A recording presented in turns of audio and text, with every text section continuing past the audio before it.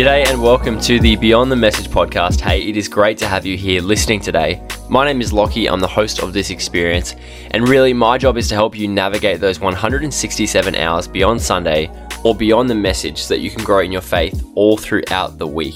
Now, the recent Queensland lockdown has just been lifted, but we do have Lockdown Chats Part 2, where we put a story out on Instagram asking for questions for these lockdown chats, and you answered with a whole lot of interesting, strange, wonderful questions. So this is part 2 of Lockdown Chats. Now, we did record this just in the tail end of the lockdown, even though we're out now. But this week we're returning hopefully to our physical environments at this stage. And next week we'll be back to a regular Beyond the Message podcast. But for now, I hope you enjoy all of your questions answered by Chris, Riley, and myself.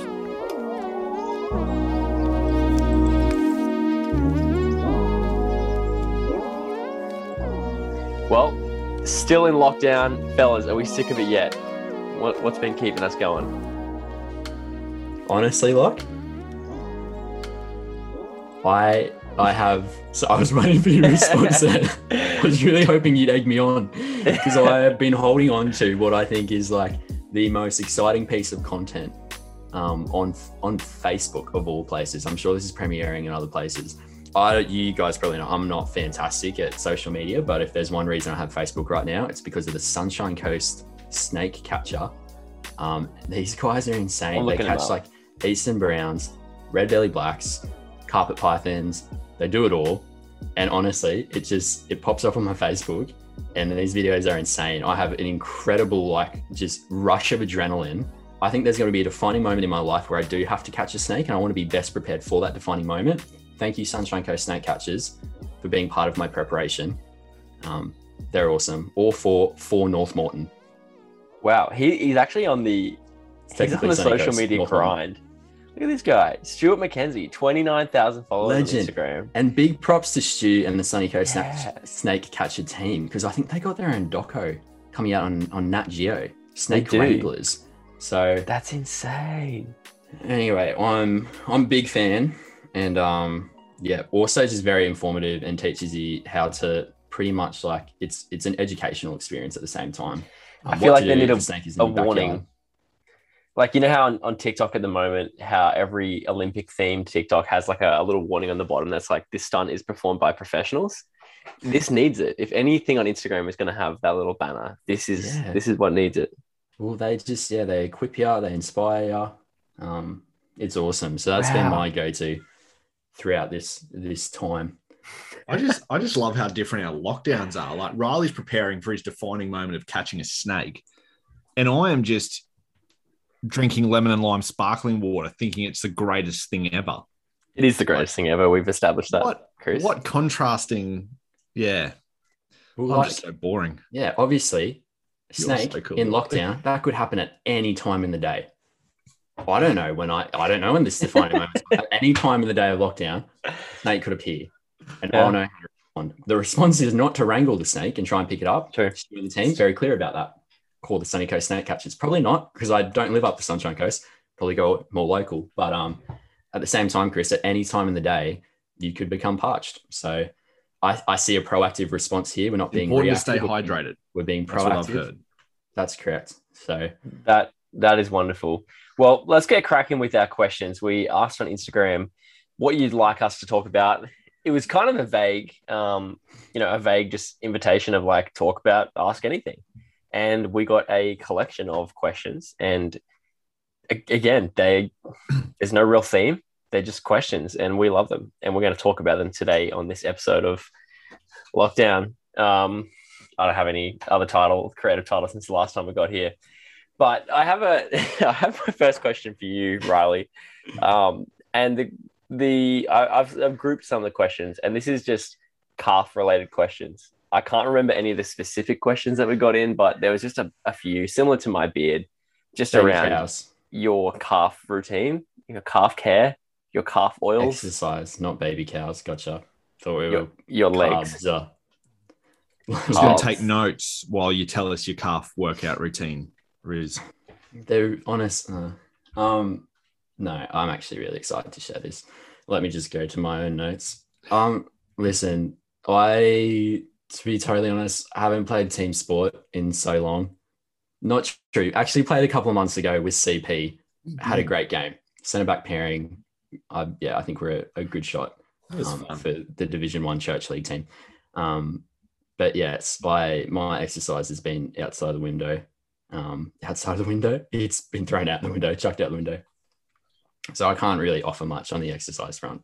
Calf routine side of things, though, if I was being honest, it's a formula of discipline, mostly, and it actually starts with another habit that you can embed within your day. So it's a bit of a hybrid, which I think is actually one of the great ways we can do a habit without overloading ourselves with the need to do more. Formula of discipline is pretty much brush your teeth 2 times a day for 2 minutes whilst doing calf raises. And make sure you just wear your joggers as you do it, because you can kind of inflame. There's like I don't know if it's a muscle or CP, you might know this. I think it's called the plantar fasciitis that just sits at kind of the arch from the heel underneath your foot. If you do too many calf raises. My brother's a physio, not me. I've got no idea. JP, hit us up. Let us know. Your plantar fasciitis. But you'll inflame it if you do calf raises for too long whilst being without wearing shoes and the right heel support. At least this is my experience. But yeah, outside of that, we're meant to be brushing our teeth 2 times a day for 2 minutes. What a way to make the most of 2 minutes just whilst brushing your teeth. The thing is, you're going to look absolutely ridiculous whilst you do it, but that's just part of the formula. It's part of the discipline of it. Outside of that, I just say frame the calf when you go out in public. Long pair of socks. Generally, I go a size down with my long pair of socks just to make sure that the socks actually sit below the bottom of the calf muscle. So anyway, that's what I say. Anyone can do it. 100% money back guarantee if you don't get a compliment within the week. I had a goalkeeper coach overseas who had, Riley, I hate to say this to you, but his calves put yours to shame. And he swore by walking and bouncing on your toes. Like he would walk, but every time he would walk, he would finish with a little calf pump. Yeah. Can I just say to my calves, it's actually, firstly, they're not, it really is just the socks thing. You just wear long socks. That's all it does. And also it's actually my mum. My mum just has these redonkulous calf muscles. Is your mum going to watch this? I don't know. She's an athlete, so maybe in the comments Michelle can tell us her calf routine. Don't you're just exposing your mum so badly. But mum grew up in PNG, so they would run cross country athletics carnivals, everything like that would just be barefoot. So my image of mum when she was telling me about her sporting life was that she was just running through the forests of PNG. So anyway, take my mum back out of the podcast for a moment. My third point is that, the people I know, CP, that have giant calf muscles are the people who do walk on their toes all the time. So there you have it. If you're looking for something to do within lockdown, you can focus on your calf muscle routine. Well, I'm glad we've kicked off this podcast on a great note there. Thank you, Riley, for an extensive response to calf-related questions. But Chris, I'm not even going to call it the first real question. It's the second real question. Yeah, don't want to discount Riley's 2 minute calf kind of tactics. Just being real. But Chris, this is it's a great question. I guess we're starting on a similar note of kind of productivity, which I think is great. And the question goes like this: how to implement a weekly routine that will set me up for success? I also feel like there's a character limit to our questions. So potentially the question would be, how do I implement a weekly routine that will help me set up for success? But obviously Instagram questions come in a bit shorter. Yeah. But we're talking about weekly routines. Chris, what do you reckon? Well, I hope that what I'm about to say is helpful for lockdown or non-lockdown. I would say take the focus off what you do in a weekly routine and put the focus on more around who you want to become. So I think that's the first thing is who do you want to become as a person? And I really think that in life we have 2 choices. We can live on purpose or we can live by accident.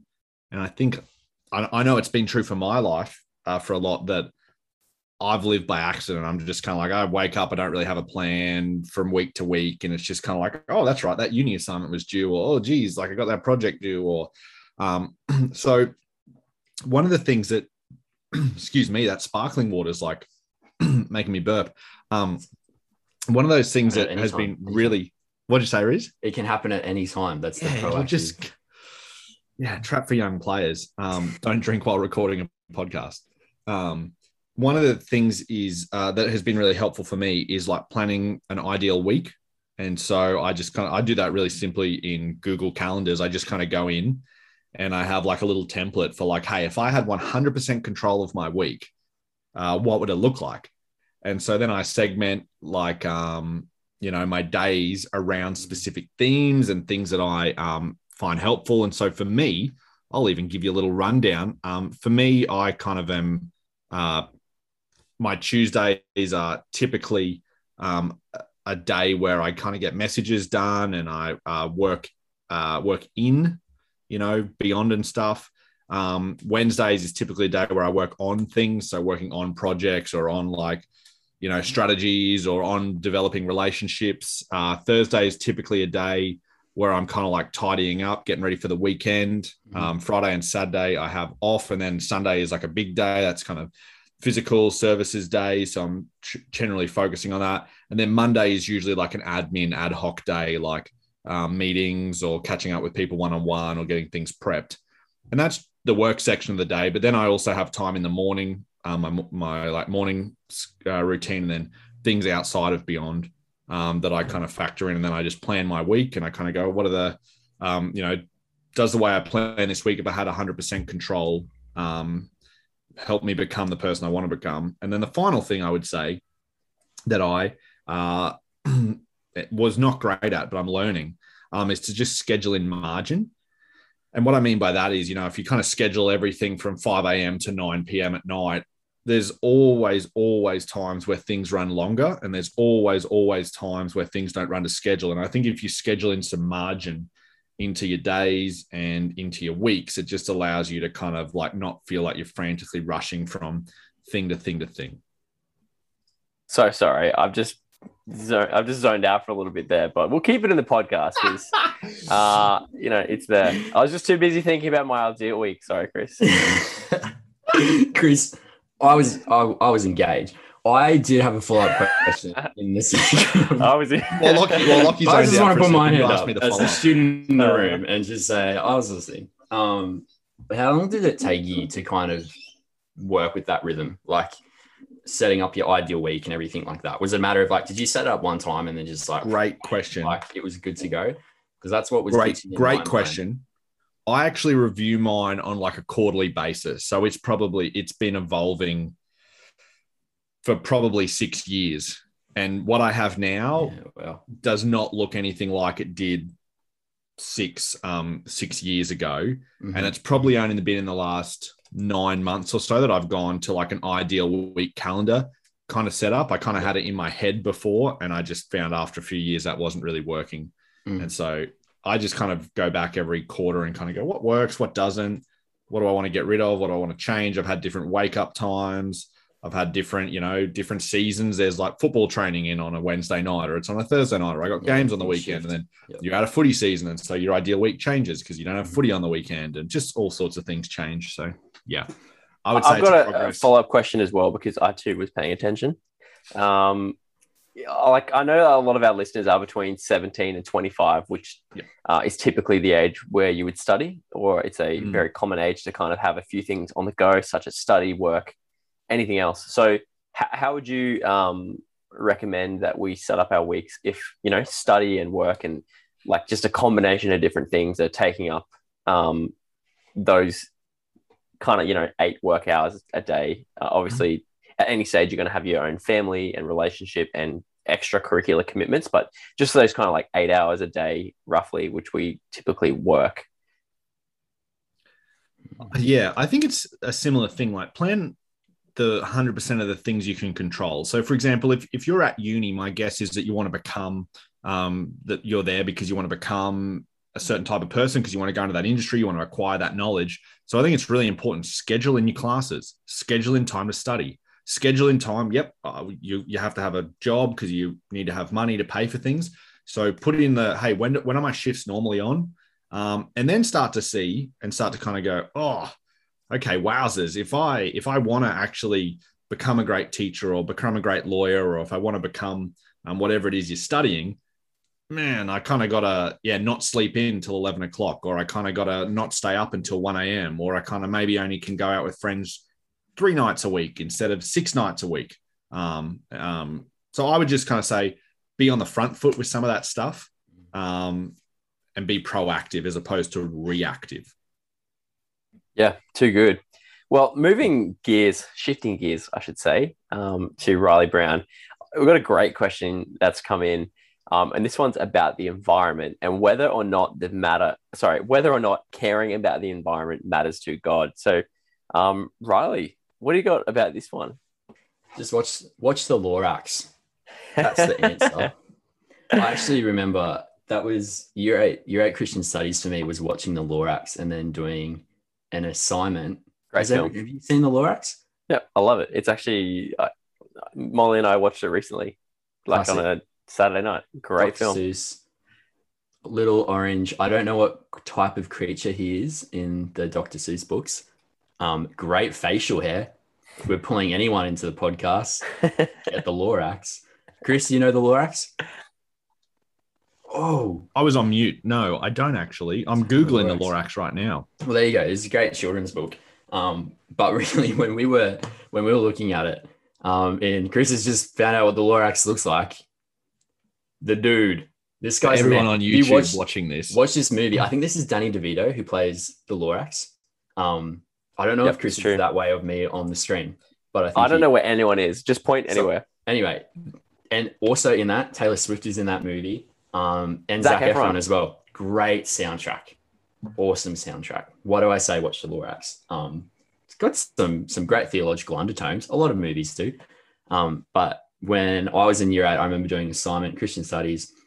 Awesome teacher. We had to create a project, very service learning based. But it was around watching the Lorax and then looking at this word of stewardship. Now, Chris, can you jump in with your bottom line of stewardship from our most recent series of God Just Wants Your Money? Yeah.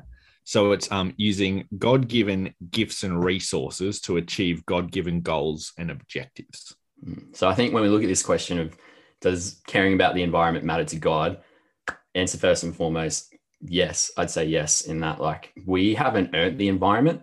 We haven't earned the world that we're living in right now. We haven't earned Earth. God has given that to us freely. And he's asked us to steward that as well. If we look at Genesis, God actually invites us, when we look at the creation story, actually calls us co-heirs.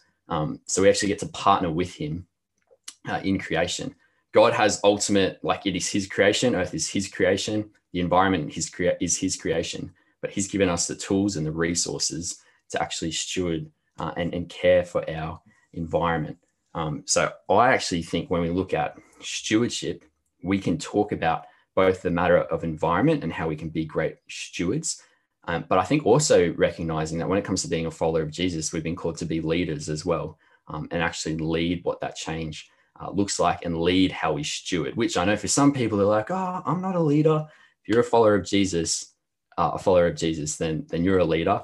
And part of leadership as well is influence too. So when it comes to actually caring for the environment, again, what God has freely gifted to us, it's a matter of steward and leadership. Think of other things in your life, resources that have been given to you, again, that you haven't earned, that God's blessed you with. We're in a series right now called God Just Wants Your Money, or we'll be jumping back into that really soon at Beyond with Chris. And I know we'll have some awesome stories there around your stewardship stories. But I would just say, part of that is too, it's actually recognizing, being a steward is recognizing your privilege, your position, finances, what you actually have within your hand and how you can best steward that, your time, how you can best steward that, your gifts, your own strengths as well, and how you can best steward and lead with that throughout your life too. And know that if we neglect these things, so if we neglect, the time that we have, if we neglect how we actually use our money to best benefit those around us, or to be generous, not just be generous, but generosity is who we've been called to be, or if we neglect how we actually care for the environment, ultimately we're going to fall at risk of becoming someone who abuses that, or becomes a greedy person, or really the opposite of who Jesus is wanting to grow us in. So yeah, I'd say 100% caring for the environment is such a big thing. I know it's something that I need to take a seriously big kind of look at within myself. And I'm realizing now that there's so many things, even just within my household, how I can better care for the environment. One of the ones I found out a couple of months ago is your single use or your plastics. You know, your plastics that come if you got like bread or anything like that, you can hold on to those. You can take them down to Woolies and they'll dispose of them in a way that'll actually be good for the environment. I'm not saying go out and go tie yourself to a tree straight away or perform a big Lorax move if you have read the book or seen the movie and trying to save the world all in one process. But 100% God has invited us to be great stewards and actually be co-heirs to his creation. And part of that is actually taking the steps to grow in that space. So if you're someone listening in and you have some great steps for that, please send them through, because I'd be really keen to hear that. And I think it would be really encouraging to actually help lead other people as well. Yeah, that's really cool. I also like to think of heaven in this space as well. And I don't have a clear picture of heaven, don't know what it looks like. But when I think of heaven, one of the things I think of is like, will there be rubbish on the beach in heaven? I'm like, I don't think God's idea of heaven includes like rubbish and litter.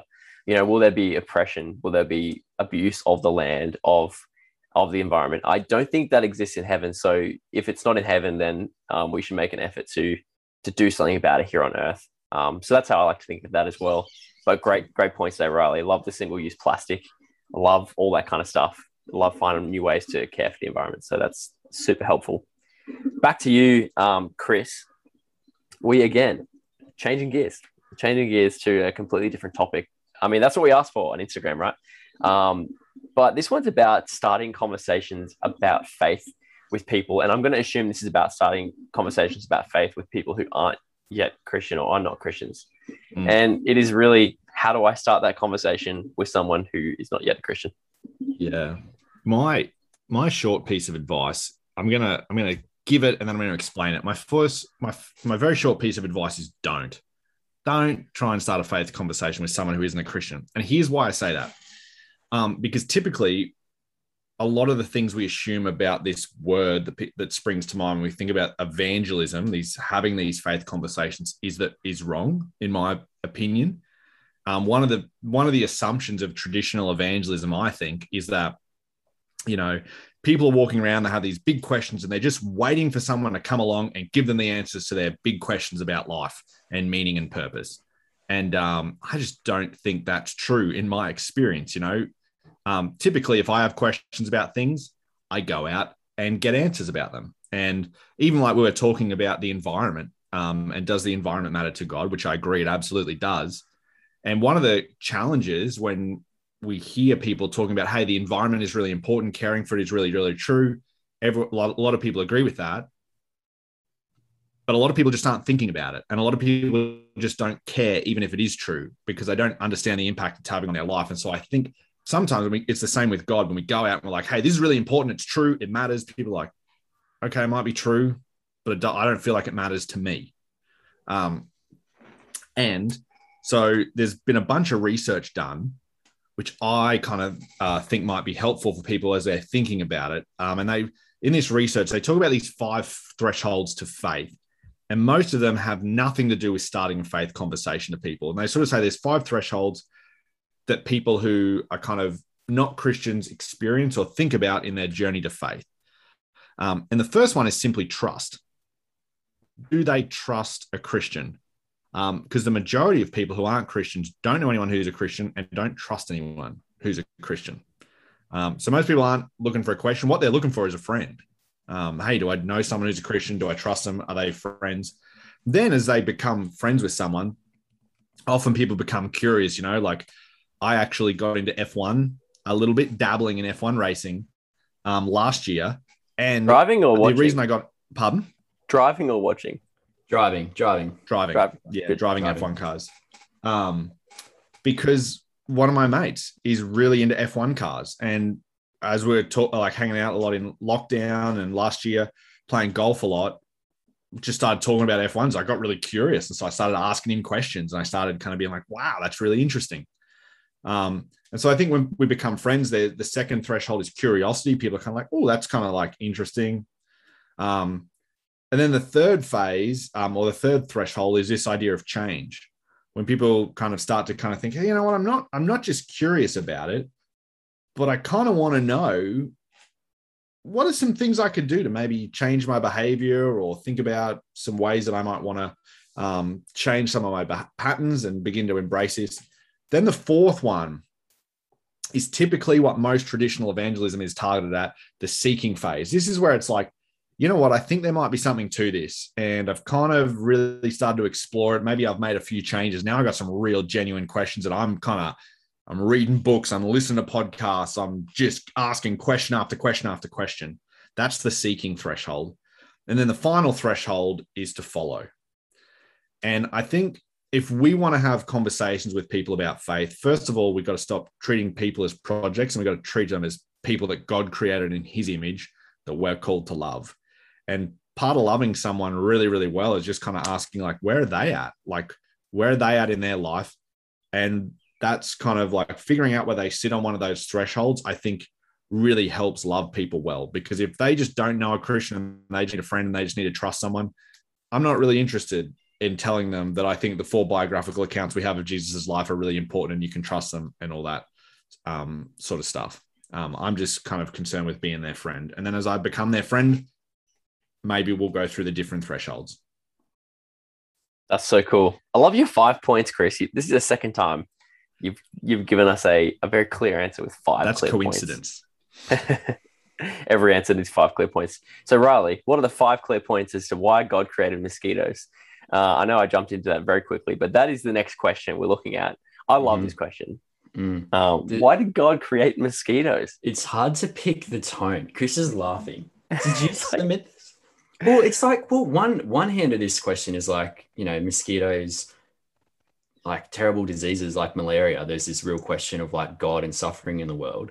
And then the other side of the question is like, mosquitoes are annoying. Hey, I woke up the other night and I got bitten on my big toe by a mosquito and it woke me up. I was like, damn, mosquito. There's nothing worse than a mozzie in your tent when you're camping. I reckon that is just like, wow. So true. Yeah. So true. Preach it. Preach.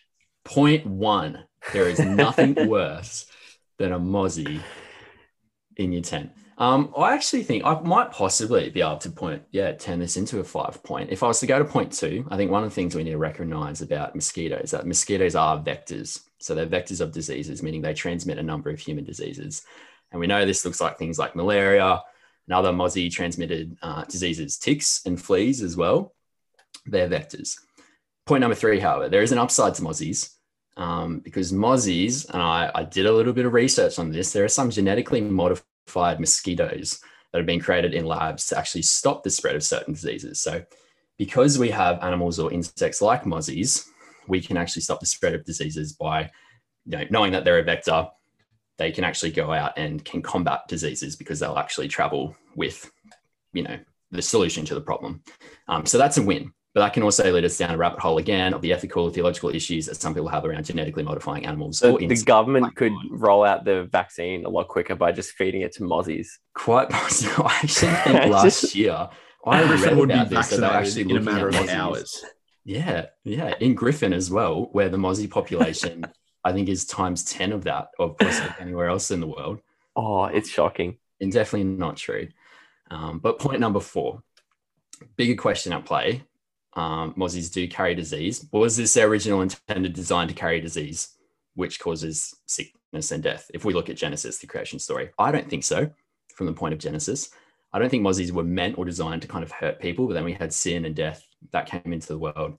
So that's all very topical. But point number 5, if we're coming from the kind of like that light humor and also dead set serious side of things, mozzies are an essential part of the food chain of a variety of probably some small mammals, reptiles, fish, and amphibians. And one of those animals, or more so one of those amphibians, are axolotls. And you guys know that I'm a big fan of axolotls. And a world without axolotls would be a far lesser world than a world without mosquitoes. So to round out my 5 points, Locke, that's how I'd end that conversation.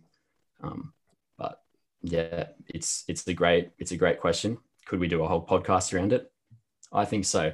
In fact, if we're in lockdown a little bit longer, we could probably run this out for a whole month. I like it now because podcasts don't typically have a comment function, but because this is on YouTube, you can comment below some more questions or some more questions. Sorry, already said that. More comments about mosquitoes. We'd love to know. So if you've got any mosquito related insights, please let us know. I'd love to find out. Or just ask us your mosquito-related questions, and Riley will find an answer. Or if you're looking for questions around axolotls as well, more than happy to contribute to that too. The Mexican walking fish, a fine specimen, a great household pet, but also again mosquitoes, vital part of the food chain, and also a big part of the diet of axolotls. So more than happy to host an episode around that too, of the lockdown. Very good podcast. That's what we're calling it. I like it. Well, thanks for tuning in again to this second episode of our lockdown podcast. We hope to be back to normal, but as we know, that's out of our control. So we'll see how many more of these we get to do. Keep the questions rolling in via Instagram, via the comments here. We would love to answer more of your questions, whether it's about faith or life or relationships or even mosquitoes. We could not be more excited to answer those for you. So thank you so much for tuning in, and we will see you hopefully soon.